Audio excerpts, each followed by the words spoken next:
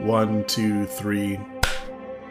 Ladies and gentlemen, it's that time. Time for another episode of The Horus with your host, Kevin. Joining me, as always, my handsome co-host, Walter. Walter, how you doing? I'm good, Kevin. Thank you. How you doing?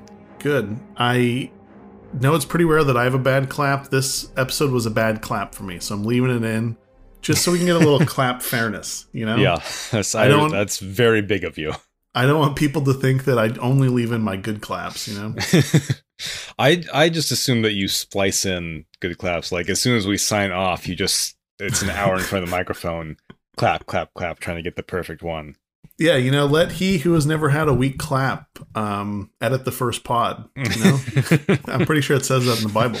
Yeah, I remember that verse, yeah. So, we are here to talk about another movie based on a holy book. Maybe an unholy book. Outrageously good say. That was fantastic. We're talking about Evil Dead Rise this week. The, fifth movie in the Evil Dead franchise? Fifth, yeah. Recently came out. I think it's still in theaters everywhere. You might be able to catch it somewhere. Yeah, I think so. Yeah, I had already seen this. I know it's online places if you look. Not very hard. If you just type in Evil Dead Rise torrent, you'll find something. Hypothetically, you know, if one were to do that. Is it on streaming services already? I believe so, yeah. I think it's like torrent, but yeah. So something that I will say was a positive to come out of COVID was I was thinking that. Yeah, the gap time between in theaters and movie and like you can watch it at home in your underwear is like 2 months. Yeah. I loved that period where like movies were coming out same day on streaming as in theaters. That was a good time for new dad Walter, let me tell you. Yeah, I imagine that was a good time for new dad Walter. I caught up on a lot of old movies I've never seen during COVID, which was kind of nice. Yeah. But it's just when we were kids, when movies still came out on VHS and you had to rent them, when you saw a movie you wanted to see, like the trailer for it as a kid on TV, and you didn't get to see it in theaters because your parents were like, no, movies cost money. We need money to buy drugs, not take you to movies. And you had to wait like 7 months for that shit to come out on VHS. It was torture. Eons for a child. Yeah. So long. The other thing that's crazy when you're a kid, when you get grounded for a week, that feels like forever. Yeah. And now as adults, we ground ourselves for 8 hours a day, Monday through Friday. And it's like, by the time you hit Saturday, you barely remember them. Yeah. And you're kind of sad when you have to leave it. Yeah. Sunday at about 6 o'clock, 7 o'clock p.m. You're like, fuck. My period of suffering begins tomorrow. Folks, we love our jobs. Okay. Yeah. No. We're both in good spots. Don't worry about it. Yeah, so this is the fifth movie in the Evil Dead franchise, and I think it's an Evil Dead movie. If you're listening to a podcast about horror movies and you've never heard of Evil Dead, I don't know. You're in the wrong place. I don't know, man. Wrong neighborhood. Yeah, it does feel pretty Evil Dead-y, I think. It does not doesn't mix up the formula too much, but cast in a different setting.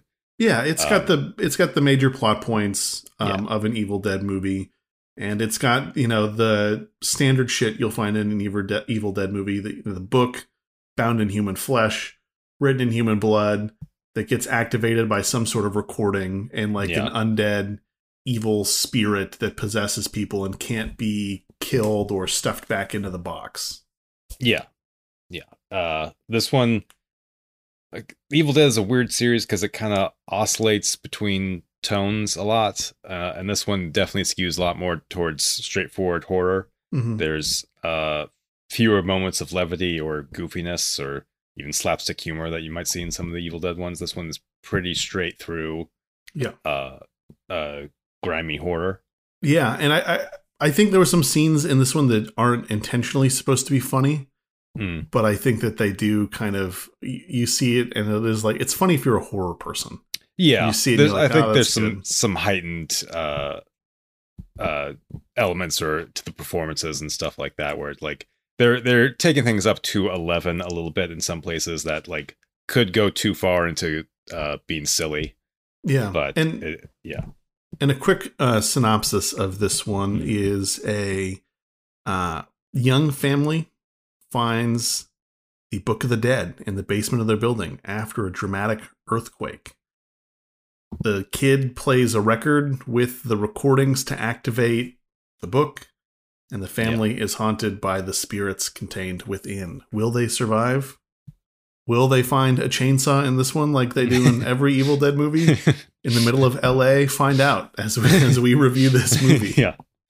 We are going to tell you. Once again, this is a spoiler-filled podcast for this movie that is still in theaters.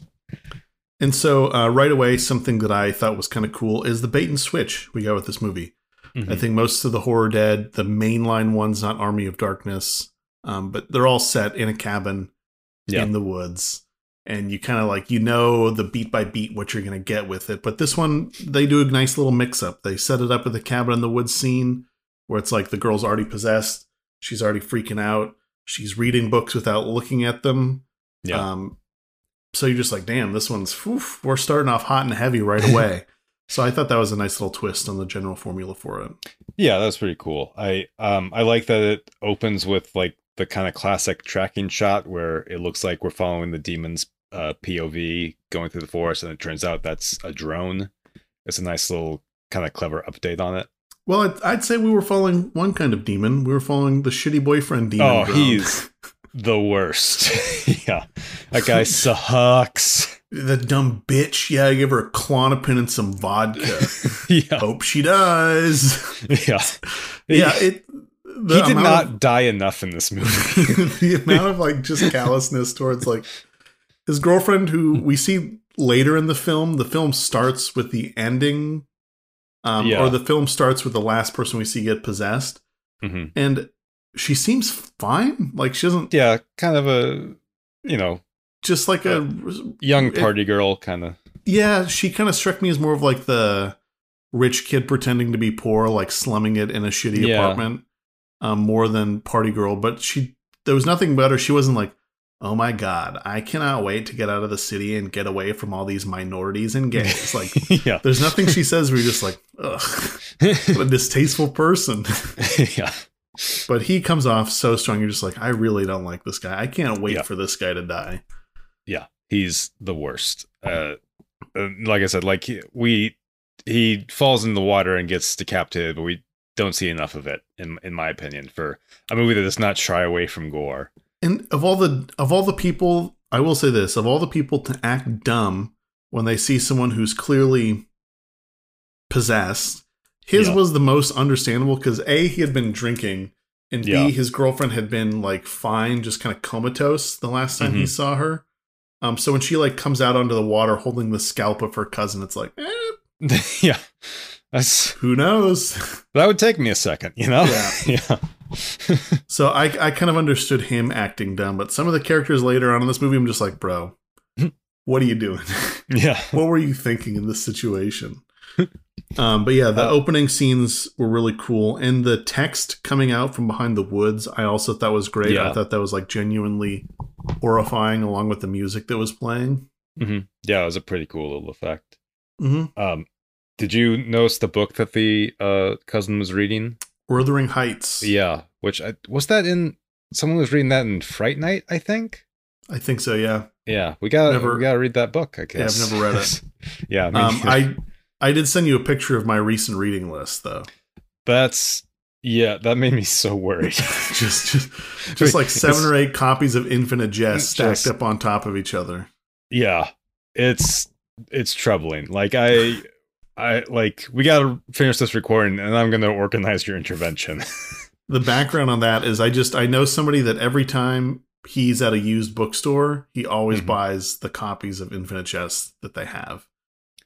And it's like, I don't know why. Okay. I definitely need to know what his reason was. Okay. I think it's funny because in that picture I sent you can see like his little spent cans from his whippets.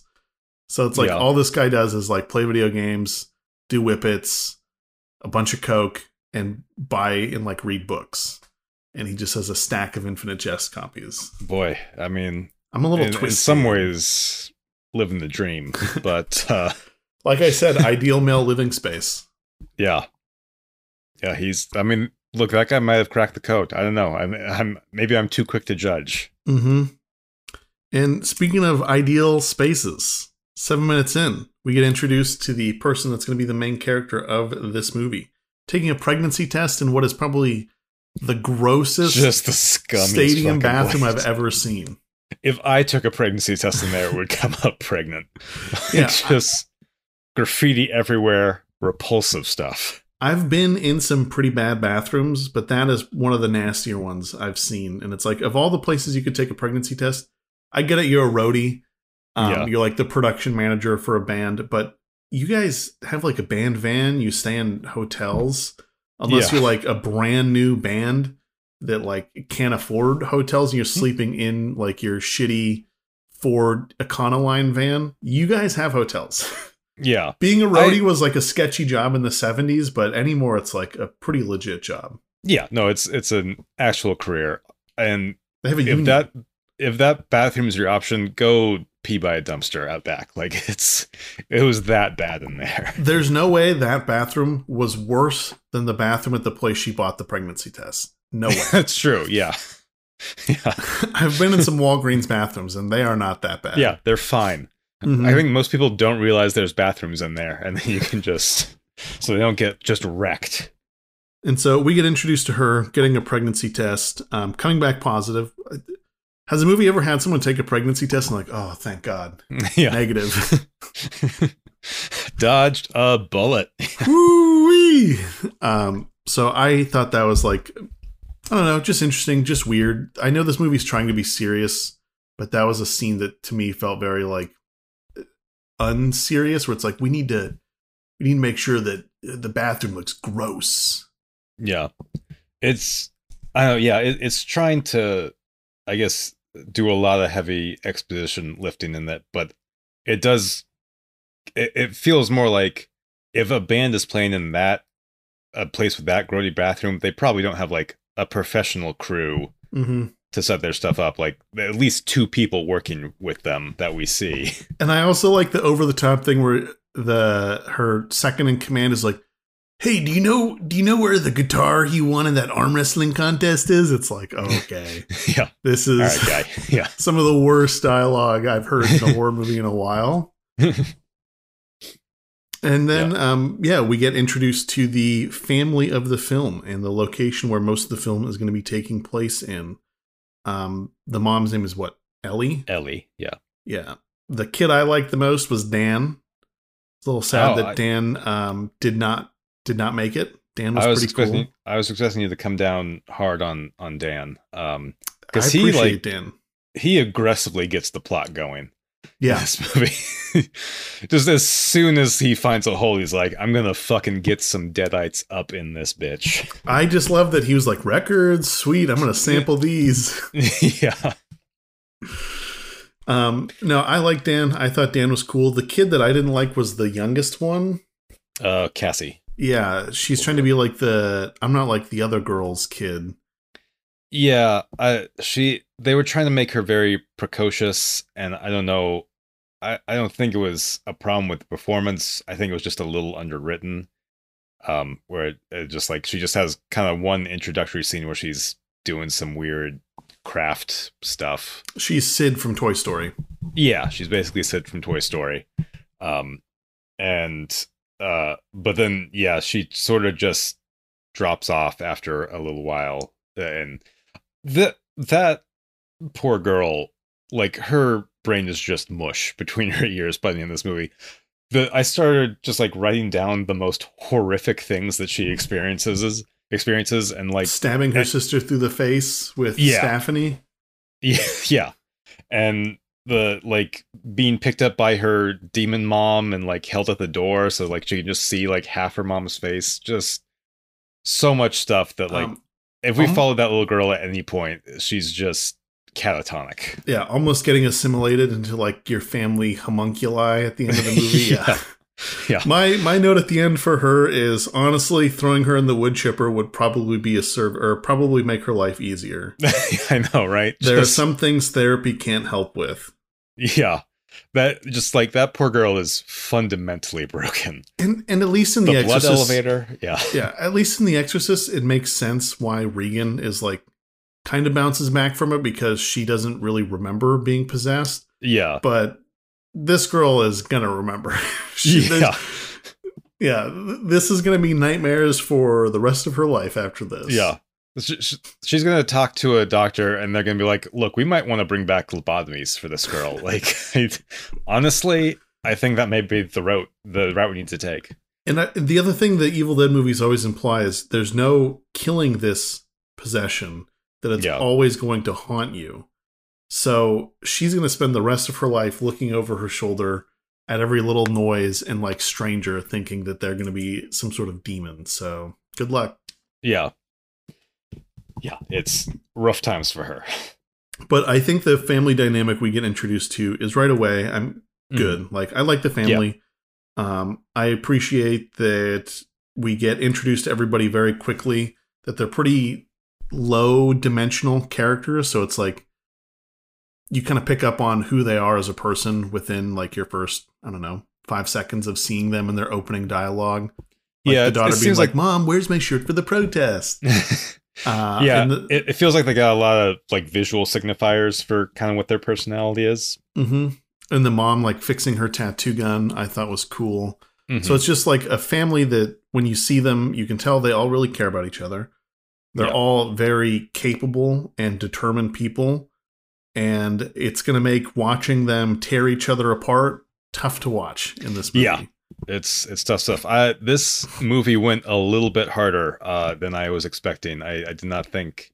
Again, full spoilers coming up. We kind of already spoiled it, but yeah, a lot of the family dies, which I was not anticipating. Same. I thought that all the kids would get out, and it would be, the auntie raising the kids.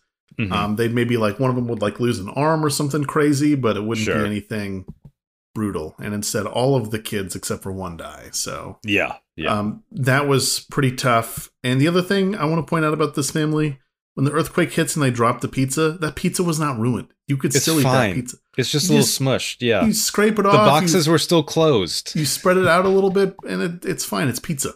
Yeah, you just roll it up. Now you got a pizza taco. It's fine. Mm-hmm. It's fine. Yeah, no, 100%. They should.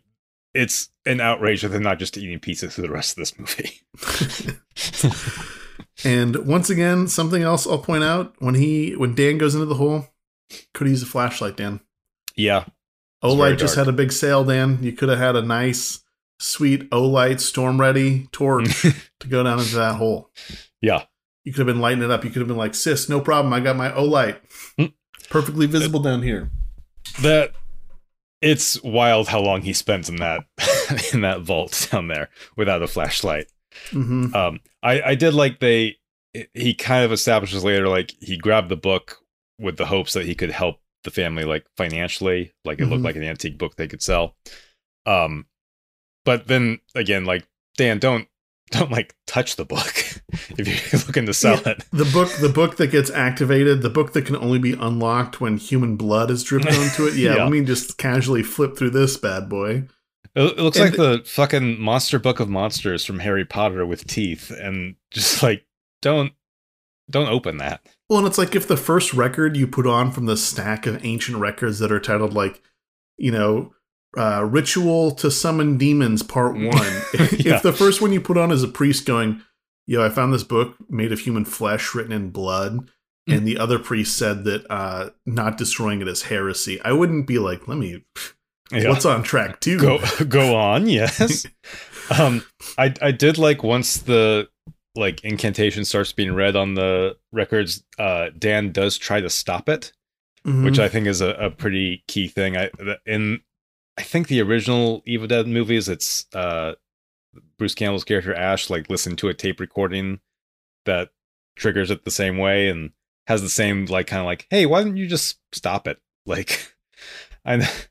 I guess you don't realize it's real yet, but just maybe I'm a coward. I don't know. It's just it's one of those things. If I found a book in a bank vault, that was covered in bugs when I found it, and only opened after I dropped blood on it, I wouldn't be like, let me go through the rest of this shit. Yeah. This is a big haul. I'm not a superstitious person, but like that's enough pieces of evidence to be like, well, maybe I should reconsider some aspects of reality. Let's find God. Yeah, just real quick. Gonna pray to Jesus and Buddha. Yeah, that was the beginning of dumb decisions where I was like, I started to feel less and less sorry for some of the characters in here. Yeah. And something else I think is kind of funny about this movie is it really telegraphs a lot of stuff in the movie. Like everything you see is some sort of, what's the term, MacGuffin? Yeah. Chekhov's gun. Yeah, So it's going to be used later. Mm-hmm. And it's like when we see Stephanie, she's coming back. When you hear about the cat stuck in the vent, someone's going into that vent. Mm-hmm. The locked door is coming back into it. It's just like everything that gets named, you could just make a little checklist like, this is coming back soon. Yeah, the kind of grouchy guy mentions he's got tools down in his truck, and boy, does that come back later. Mm-hmm. Yeah. And it's something that it's when you... Even the first time, because I've seen this movie twice now, even the first time you watch it, I think it's kind of obvious what's going on. This feels a lot less like it's a horror movie made to be scary and creepy and a horror movie made to be like gory, you know? Yeah. Yeah, I think there's some like genuinely scary parts to it. And I should mention Ellie, the main kind of demon, gives a really good creepy performance. She's perfect. Yeah.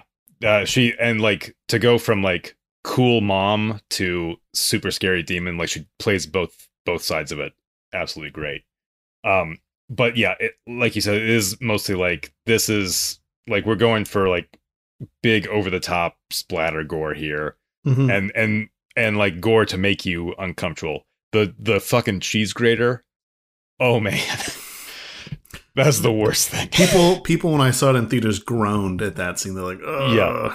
Yeah. That is rough. I groaned alone in my living room. And I gotta say too, their apartment is designed to be a death trap. I would take Cabin in the Woods over being on the 13th floor of a building with no fire escapes. Yeah, a shitty like, is it gonna work today? Elevator, and like the only stairwell that's not a fire escape is locked for some reason that makes sense. Yeah. I don't. It was wild to me that they didn't have access to the fire escape, and like that's like the one. I feel like the one thing that didn't come back. It seemed like they were gonna go to room 82 or whatever to get to the fire escape, and it seemed like they were building that up a little bit, like something scary was gonna go on in there. I was waiting for room 82 to be even more fucked up. Yeah, I thought they were like gonna have to make their way in there, and it's like, oh, this is where all the junkies died. Oh, it's super haunted in here, kind of thing. But no, they never go in there. And also, maybe I'm an idiot, but I would imagine that old buildings would have more access to fire escapes because elevators were just like not a super common thing back in the day. That they'd have like more stairwells or more ways to get up and down that weren't reliant on a really slow old elevator, but who knows? Yeah. So yeah, the family's apartment building is a death trap. Yeah, and absolutely. It's also crazy to think that after the mom gets possessed, and the first couple scenes when she's possessed, you're like, okay, I get it. You still think she's your mom. Mm-hmm. Her going into a tub of water and then instantly boiling it, totally normal thing for moms to do. Whose mom hasn't done that? Yeah. But after she stabs the aunt through the hand with a piece of glass, it's like, kids, don't hope for mom to be coming back. She's not going to turn and be like, oops, my bad. Whoa, this got that hand, guys. I'm sorry. No pun intended. Yeah. It takes a shocking long time for Dan to hit her with a chair. In that scene. Yeah, there's a couple scenes where I'm just like, have you guys not figured out the rules of this yet? You live in a world where people are cognizant of horror films because we get the neighbor kids that are like, hey, come watch Friday the 13th with us. So people know about horror, and they still haven't been like, oh, she's definitely possessed. Yeah. There's a demon in our mom. And yeah. It's also, I thought, really funny, too, about 49-ish minutes into the movie. So just how fast, like, the kind of men that are there die, like the old neighbor with the shotgun. I was about to say the supporting cast, young lad. Yeah, the supporting cast gets picked off or like cleaned out right away, instantly in one scene. Yeah, and I was like, oh yeah, I guess it's a foregone conclusion for those characters, but it's still surprising that like there was no drawn out tension with that. It was just like she just fucking massacres them. And the thing that was kind of a joke to me is when she bites out the dude's eye and spits it, and the other guy swallows it and dies. I was like, okay, this has to be like a joke that they wrote in here. Yeah, that one was a little too over the top for me. I thought that was a little silly. But I mean, again, but also not the silliest thing that's ever happened in an Evil Dead movie. So I guess I can't complain. That's true. There was no, this is my boomstick. Yeah. People love Ash Campbell, but I think that he's like, I think if you see those movies at the right age, they really stick with you and they're fun. But if you see them just beyond the cutoff point for you, you're just like, this is awful. What were people on? How much cocaine did it take to approve this script? It is a very specific series of movies to be into. And I saw Evil Dead 1 and Army of Darkness when I was in high school, and didn't see 2 until I was kind of late college. And like Evil Dead 2 seems like it's a movie made specifically for me, but it did not click like after I just missed my window for it. Or I just I don't get why that one's the most beloved of the series. I don't get it either, because it's like Evil Dead 1, fantastic. Yeah, 2, it's a solid little super low budget horror movie. Great. And then you hit Army of Darkness and you're like, yeah, I mean, okay. Yeah, it's over the top, it's goofy, it's fun. Yeah. It feels like a big pivot in tone, what you're going for. I can't imagine how pissed I would have been if I went and saw that in theaters. Yeah. Because back then it's like you had to read the TV guide to hopefully catch anything decent on TV to watch. So it's like you didn't know about movie trailers. Yeah. You just were like, Evil Dead, I've seen 2 of those. I'll go check out this third one. And then you go in and that's what you get. You're just like, I'm never seen a movie again. But yeah, but Evil Dead 2 is just, it's trying to be both. I don't know. It's too goofy to be scary and too scary to be goofy. And I just, the humor falls flat for me, and the scares, nothing feels like particularly fun or creepy in it. So yeah, I've always had a weird kind of relationship with this series. That's how I feel as well, where it's like, I really like Evil Dead 1. I really like the Evil Dead 2013 remake, I think is great. Yeah, I like that one a lot. It's like this one was just okay. Like, I had fun watching it. I went and saw it with 2 friends who were just like, is this going to be like a really scary movie? And I just forget that my barometer for scary is like broken. I was like, no, this is going to be a cakewalk. I did get ready to laugh. Yeah. We did see it at noon on a Sunday, though, which is like the least scary time of day. Yeah, that's pretty good. Like, you get out of the still movie, find a church that's open. Yeah, you get out of the movie, it's still sunny out. You're just like, oh, okay, cool. What am I going to do for the rest of the day now? Yeah. But I think that more than anything, and this is about the point where the movie's like hitting a fever pitch with it, is just like, it's just gory and disturbing images. It's like, I don't know, I would put it in with like Hostel as like kind of a shocking amount of gore. And for me, those movies, like, you kind of get worn out on it fast because the dial is turned up to 11 for so long that like you just adjust mentally, and that becomes like a new norm while you're watching it. You're just like, okay, what are you going to do to shock me at this point? I've already seen a cheese grater used to peel human flesh. Like, yeah, and I don't think they quite top that after that point. And this is also the time where I really just stopped feeling bad for the family for being dumb, where it's like the aunt walks into the kitchen to find the oldest daughter like chewing a glass bottle, being like, the monsters are in my tummy. And she's like, "Oh, come on, Bugaboo, come give your auntie a hug." It's like, she's not good. She's not. Yeah, that's no one's eating a wine glass and doing good. Mm-hmm. What's the main character's name? Beth. Beth. Yep. Beth. Yeah. Yeah. Yeah. I know what you mean. It does. It feels like they go like really hard at the end, but at that point it's sort of just washing over me.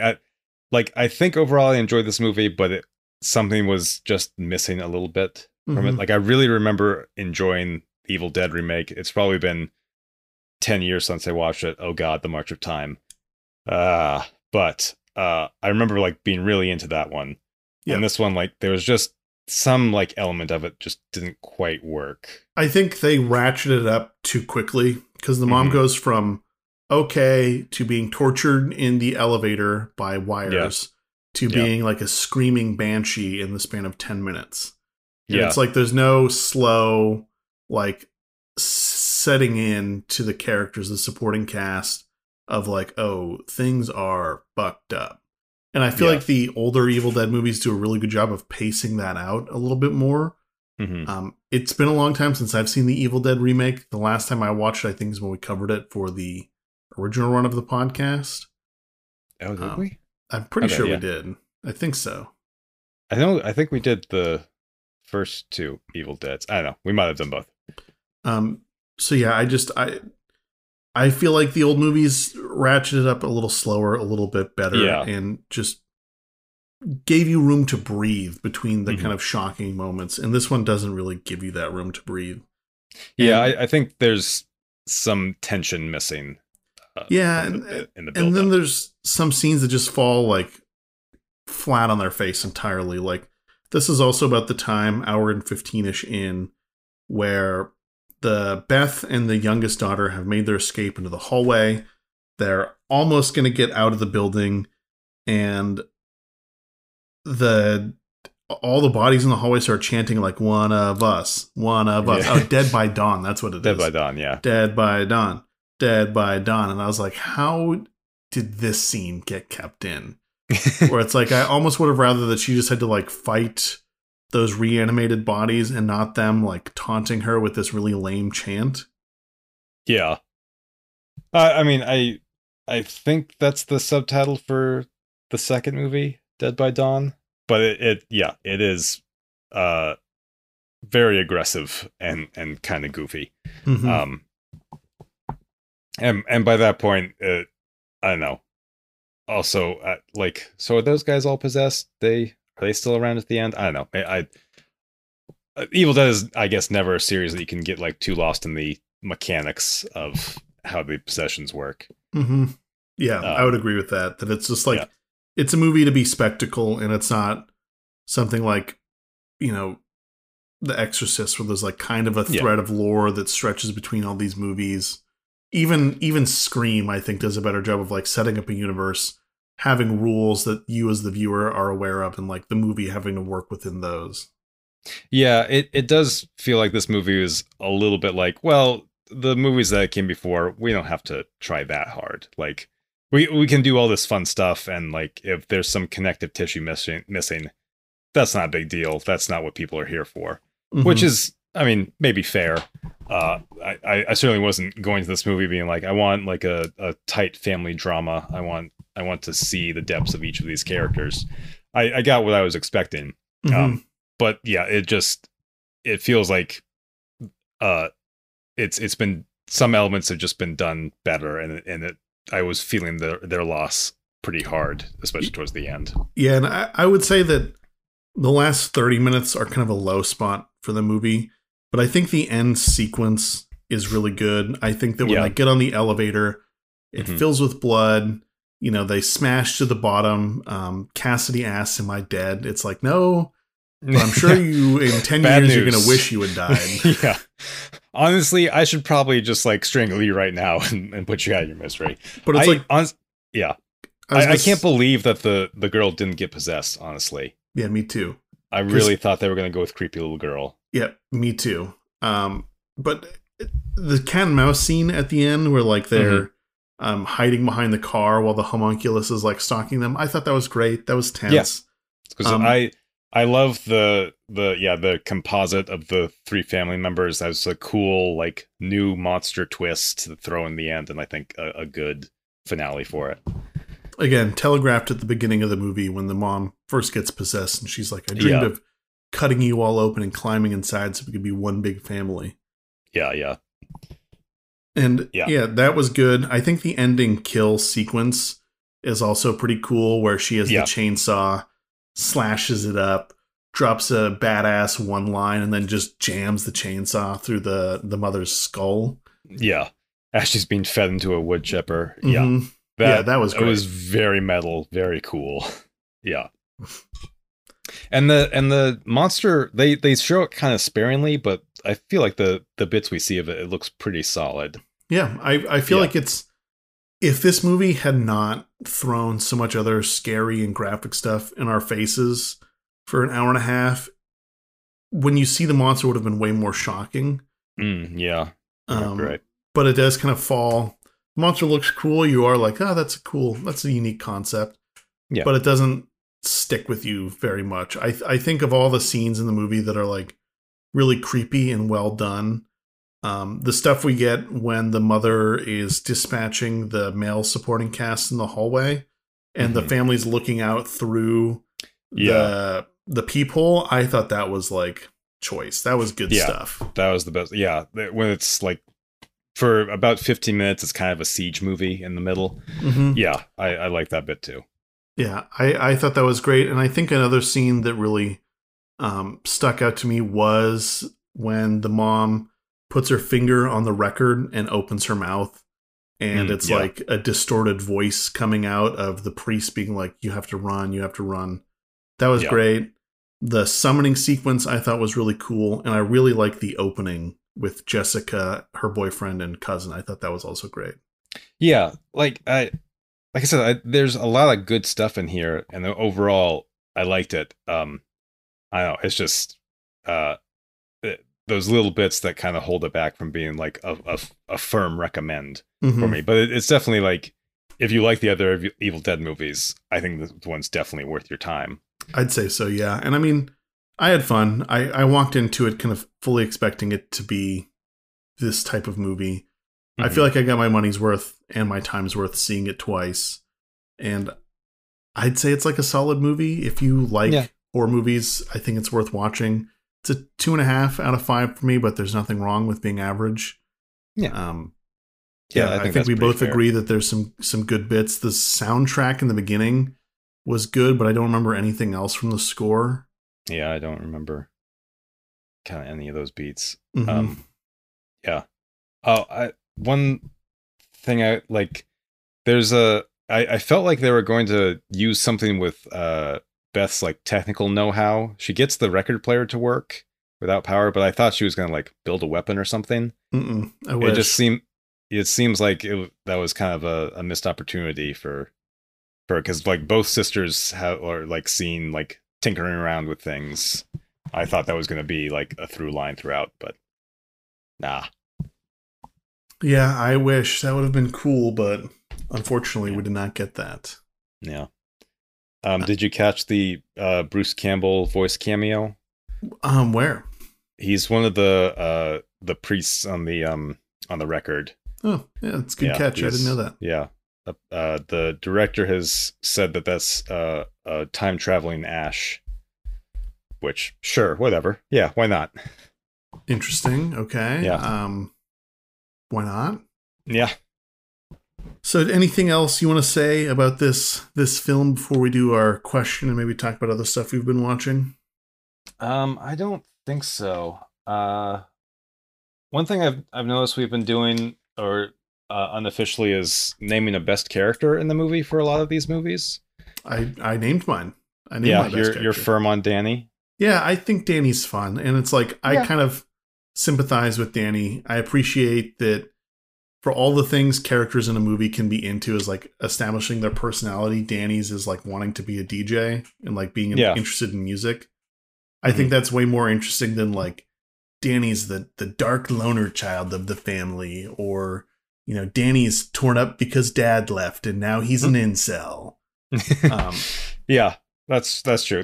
None of the kids are all kind of like rebellious alt culture kind of kids, but they all still clearly love each other and like get along within their family unit to some degree, and that's kind of nice and refreshing to see. Yeah, I appreciate that a lot more. And as corny as it sounds, I kind of would have liked if dad had been there. I feel like it would have been kind of a nice touch for the whole family to be like together as a unit. I am a little bit of a sucker for movies where the family does stay together throughout it. I think it's maybe because my parents are divorced. I'm just like, oh yeah, it would have been cool to have two parents around the house. And in that scene where the mom is like, "We're getting back together. He's just offside." That would have gotten you. You would open the door. No. As soon as mom stabbed my aunt through the hand, I'd have been like, all right, it's demon killing time. Mom's fucking gone. All right. Yeah, you were always my least favorite parent. That's a joke. I love my mom. I text her every day. Yes. It is well established, and I know that Kevin loves his mom. But yeah, I think it would have been cool to see, just because I think having more representation of like complete families that are, I would say normal, like they get along, they love each other, is probably good for media these days. Versus like the standard trope of like the deadbeat dad or the the negligent evil mom. Why not? Why not have it? Yeah. We could use a little lightness before all those people get graphically murdered. Yeah. And it's I think an important thing to show people that you can have like a normal good family, because it seems, this is a little off topic, but it seems like a lot of young men these days are like torn on this idea, or I shouldn't say torn, but it's like there's two camps for young men. You're either like a normal dude, or you're like one of these guys who's like, women always make out in divorce court. I'm never getting married or having kids. Women just want me for money. It's like, bro, you're 17. Women do not want you for your money at that age. Turn off Andrew Tate. Turn off the Fresh and Fit podcast and just like go to high school. Be a normal kid. Yeah. No, I don't think you're wrong. I think there is. It's becoming better, but I think there definitely is a lack of representation of like a healthy family unit with like parents that are partners rather than either one of them being a more dominant role. Yeah, and this leads back to something we were talking about before we started recording today's episode, but it's like I always feel bad at work when people like kind of ask like, "Oh, how are things going at home?" I'm like, you know what? I love being married. My wife's dope. We have a great marriage. We like spending time with each other.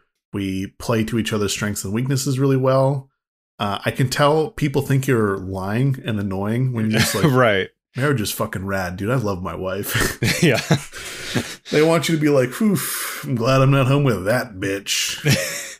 I know. Yeah. I feel like those jokes are dying out, but I do feel that too, where I'm coming up on 4 years of marriage now and been with my wife much longer than that.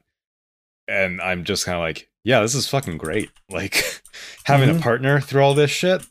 Wonderful stuff. I don't know why people were complaining all those times. Yeah, I'm always, whenever I hear people complain about marriage, I'm like, it's not that bad. Yeah. Why don't you find someone you love to get married to, idiot? Duh. Yeah. Problem solved. Find a good partner. Yeah, those jokes I think have died out, but I think like the attitude about if your marriage is good, you don't want to brag about it or like mention that it's good to people. I think so. Yeah. Yeah, there is still like a certain level of guilt, especially if that person is not married or if they are unhappy in their marriage or divorced, to whatever degree, or divorced. Yeah. But yeah, Dan, I think is my favorite character. I think this movie does a lot of things really well. I think it follows the kind of Evil Dead rule set formula loosely, in a kind of interesting way with it taking place in an apartment. And who's your favorite character? you may have swayed me on Dan. I did like that he kind of accepted responsibility for what happened. He cares about his sisters. Yeah, he's to the degree that it was his fault. Yeah, sure. Yeah, Dan is our number one pick for best character in the movie. Yeah, and the other scene that won me over is when Dan's little sister comes into the room, and the older sister and Dan are like tickle attacking her, and it's like the family's just getting along. He's not like, God, Cassidy, you're such an annoying twerp, and like slams the door. Like any of the stuff we would have gotten in like an 80s movie with a teen son. Yeah. That's I just think of Evil from Fright Night. Yeah, as like just how annoying and like comically over the top he was. Yeah. God, that fucking guy. Yeah. And then final question, Walter. How do you think you would have done if you were in this movie? I'm so fucking dead in any Evil Dead movie. Like, really? I like. There's no. It feels like there's no rules to who gets possessed or not. And I don't know. I also would like be wary if my mom stabbed my aunt through the hand, but I still feel like I'm gonna get a cheese grater someone's gonna use a cheese grater on my leg, and I'm just gonna give up and just like lay down and like let sweet death embrace me. What about you? I would have gone out swinging. Sure. I don't think I would have survived this movie, but as soon as mom goes a little crazier than usual, I would have been like, Mom, this is going to be unfortunate when I have to put you down. Yeah, you had a good run. Yeah. I think that I would have recognized right away, like, oh yeah, that this is a possession. This book is evil. I should not have played the record labeled "Don't Play Me." Evil incantation on recording. So that's another thing that kind of gets dropped. They listen to the first. There's 4 records. They listen to the first 2, and then the 4th one. What's on the third? I don't think. Yeah, what's on the 3rd? I guess it's probably just like the people being possessed, but I think it was the Priest Lo-Fi mixtape. That he was like really trying to be a lo-fi. Yeah, that's why he had these. Oh, Dan! If only you had started there. Oh no, Dan! There is a lo-fi genre that's lo-fi that has samples from like horror movies or horror audiobooks. And I think that Daniel could have made a killing sampling those and putting those online. I listened to it around Halloween time. Do DJs even use records still? Or is that kind of a dying? I think some do aspect of it. Okay. I think some use digital record players. Where they just have like the 2 small discs that they use for beat matching.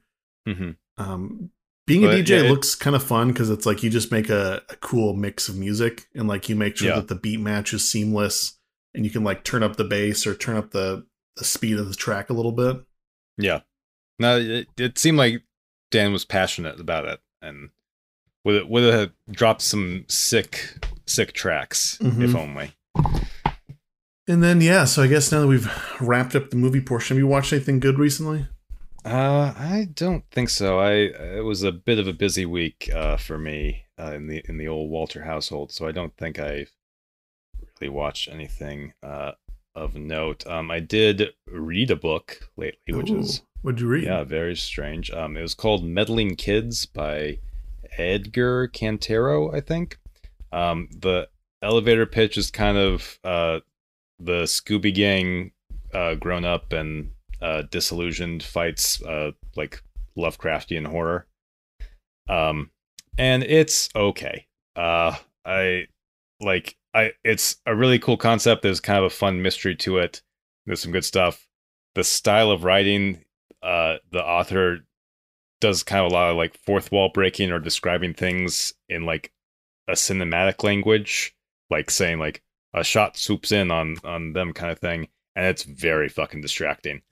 That's one of those things you can sprinkle it in as an author, but it's like if you do too much of it, it's throughout the book. It feels kind of like you imagined you wanted this to be a movie and decided to turn it into a book instead.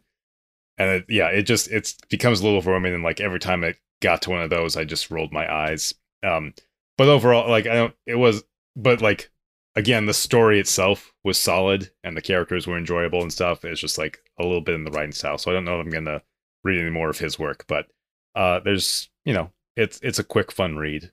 And if that sounded interesting, I think you could do a lot worse. If we're adding books to the mix of stuff we'll talk about, I just finished reading Book of Five Rings by Miyamoto Musashi. Oh, I'm not familiar.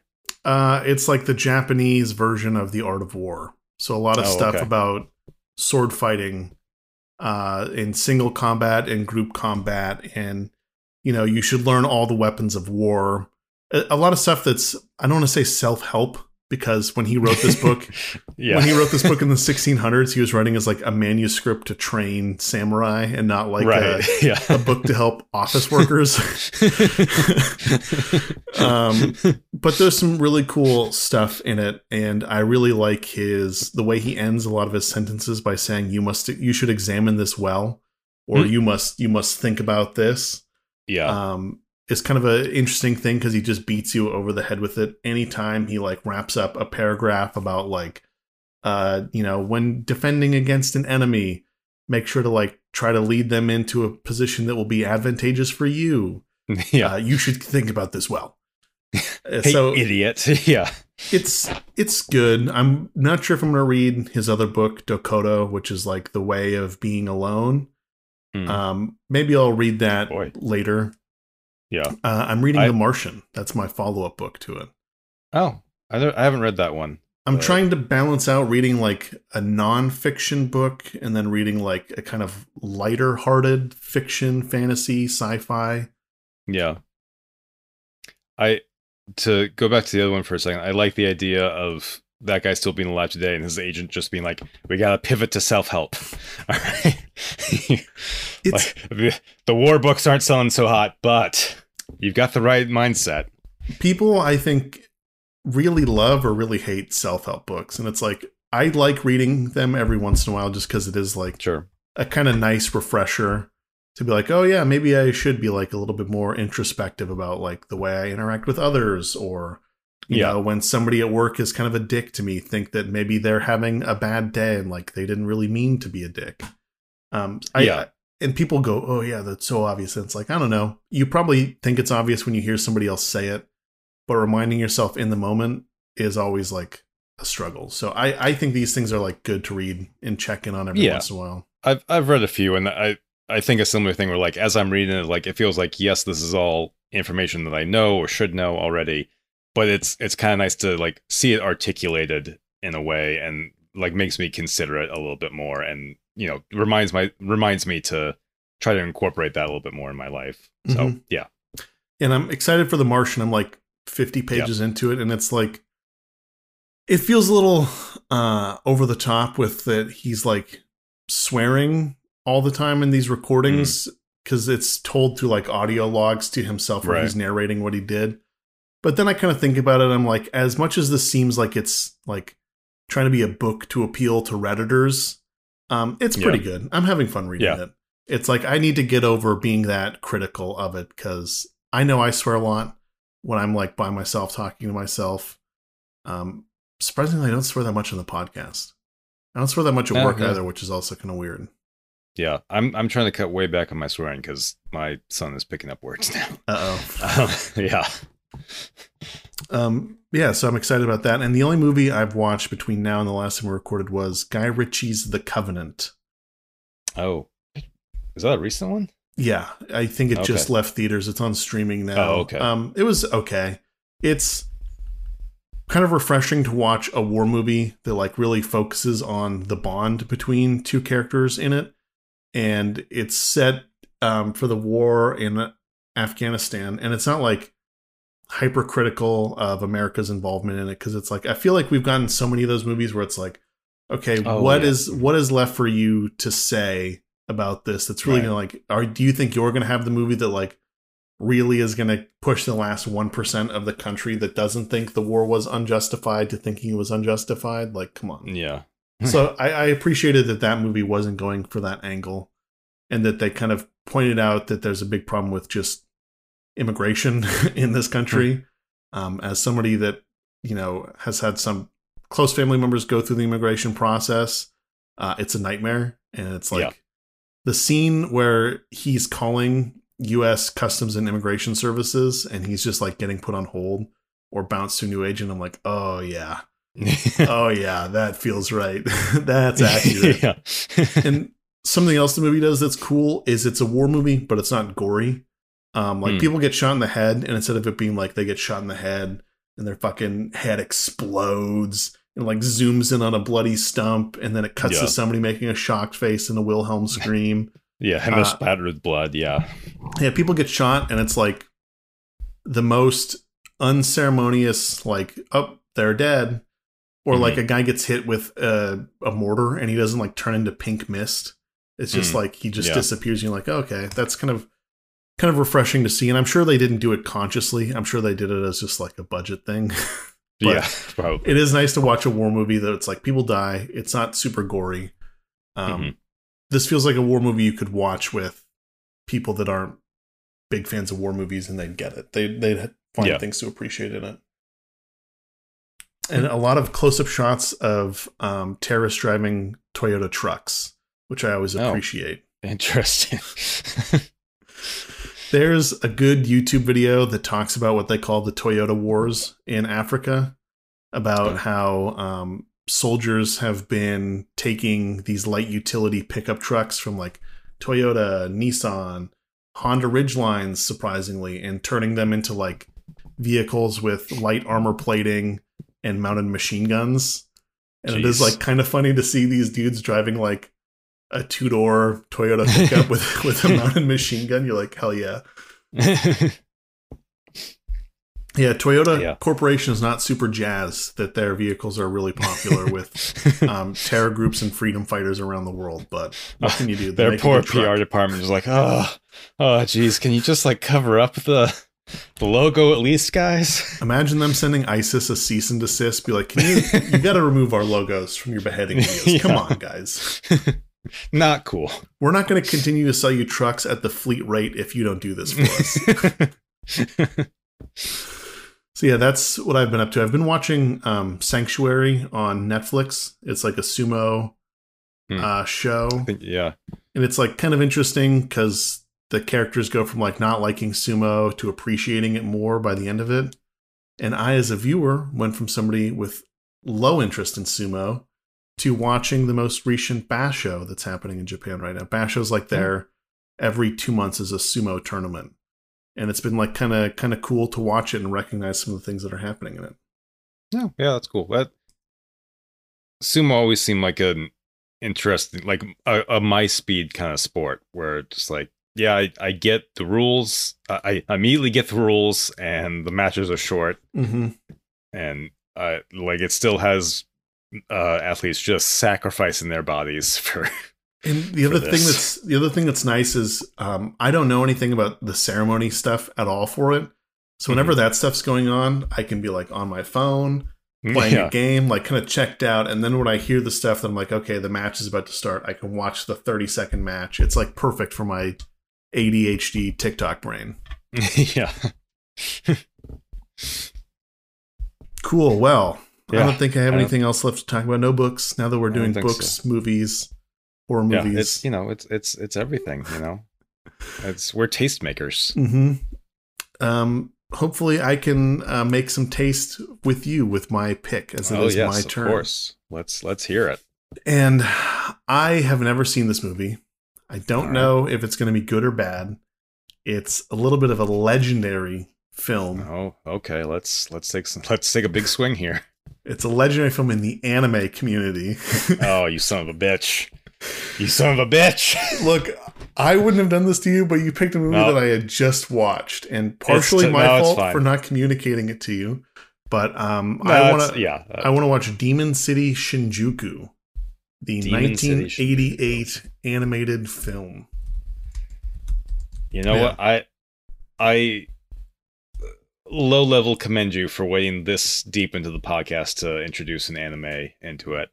And I've talked before, I want to kind of cast a wide net, dip our toes into every little bit of horror. I can't wait to probably not enjoy this very much, but you know, I think it will be very mid. It's from the same writer as Jesus fuck. It's from the same writer as Vampire Hunter D, the guy that wrote the books and wrote the movies. He's written a bunch of stuff. Wicked City, I've seen his movie Wicked City, and I think it's like really cool. Mm-hmm. That was one of the ones we did for our old podcast, the Vampire Hunter D. Yep. I think the second one. But yeah. And I would say that my kind of pitch on this one, even though you're going to watch it anyways, is 80s animation and style for anime is just like very different. And everything is still hand-drawn then. So it's like, I think very well done for the time and looks very cool. And this is one of those movies that I never saw it as a very impressionable 12-year-old, 13-year-old. But I saw Ninja Scroll, which was heavily influenced by like these kind of high gore, high art anime movies of the time. So I'm excited to watch this. Yeah, it should be fun. Oh, only 80 minutes. All right, yeah, we can knock this out, no problem. Yeah. So yeah, that's my pick for movies is Demon City Shinjuku. I made it a long time without picking an anime movie. Yeah. I don't want to toot your horn too loud, but yeah, good job.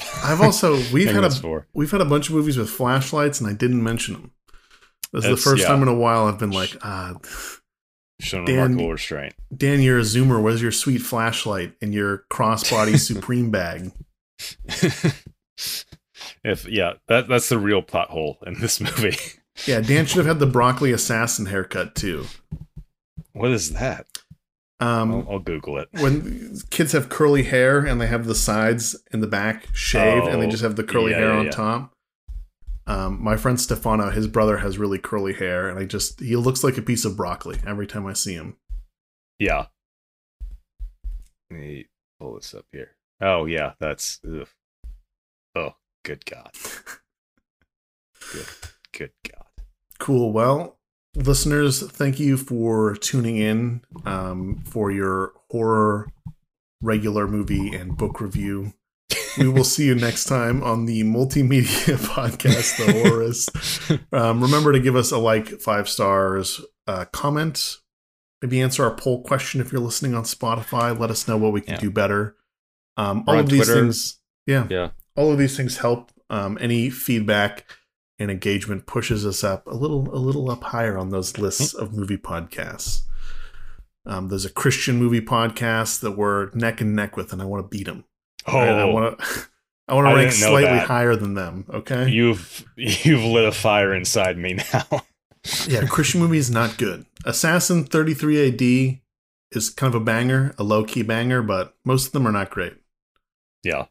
Father Stew was another one I've seen recently. I was like, this is okay. Stew? Father Stew, I think. Father Stew, okay. It's inoffensive enough. Sure. It wasn't. I think most of them are going for that. Well, there was one I saw during Trump's presidency. There was like about a firefighter that saw that Trump was going to win re-election with the power of God. Yeah, I've heard about that one. It was just like it's called like the Trump prophecy or something like that. It was just the fireman prophecy. Is that okay? Yeah. Offensive on so many levels. So it's like, I don't know, man. We got to be more entertaining than those guys. I guess some of those movies like go hard on like, nah, you should be a Christian. They can be pretty offensive. Yeah. Anyways, thank you for listening. Have a good week.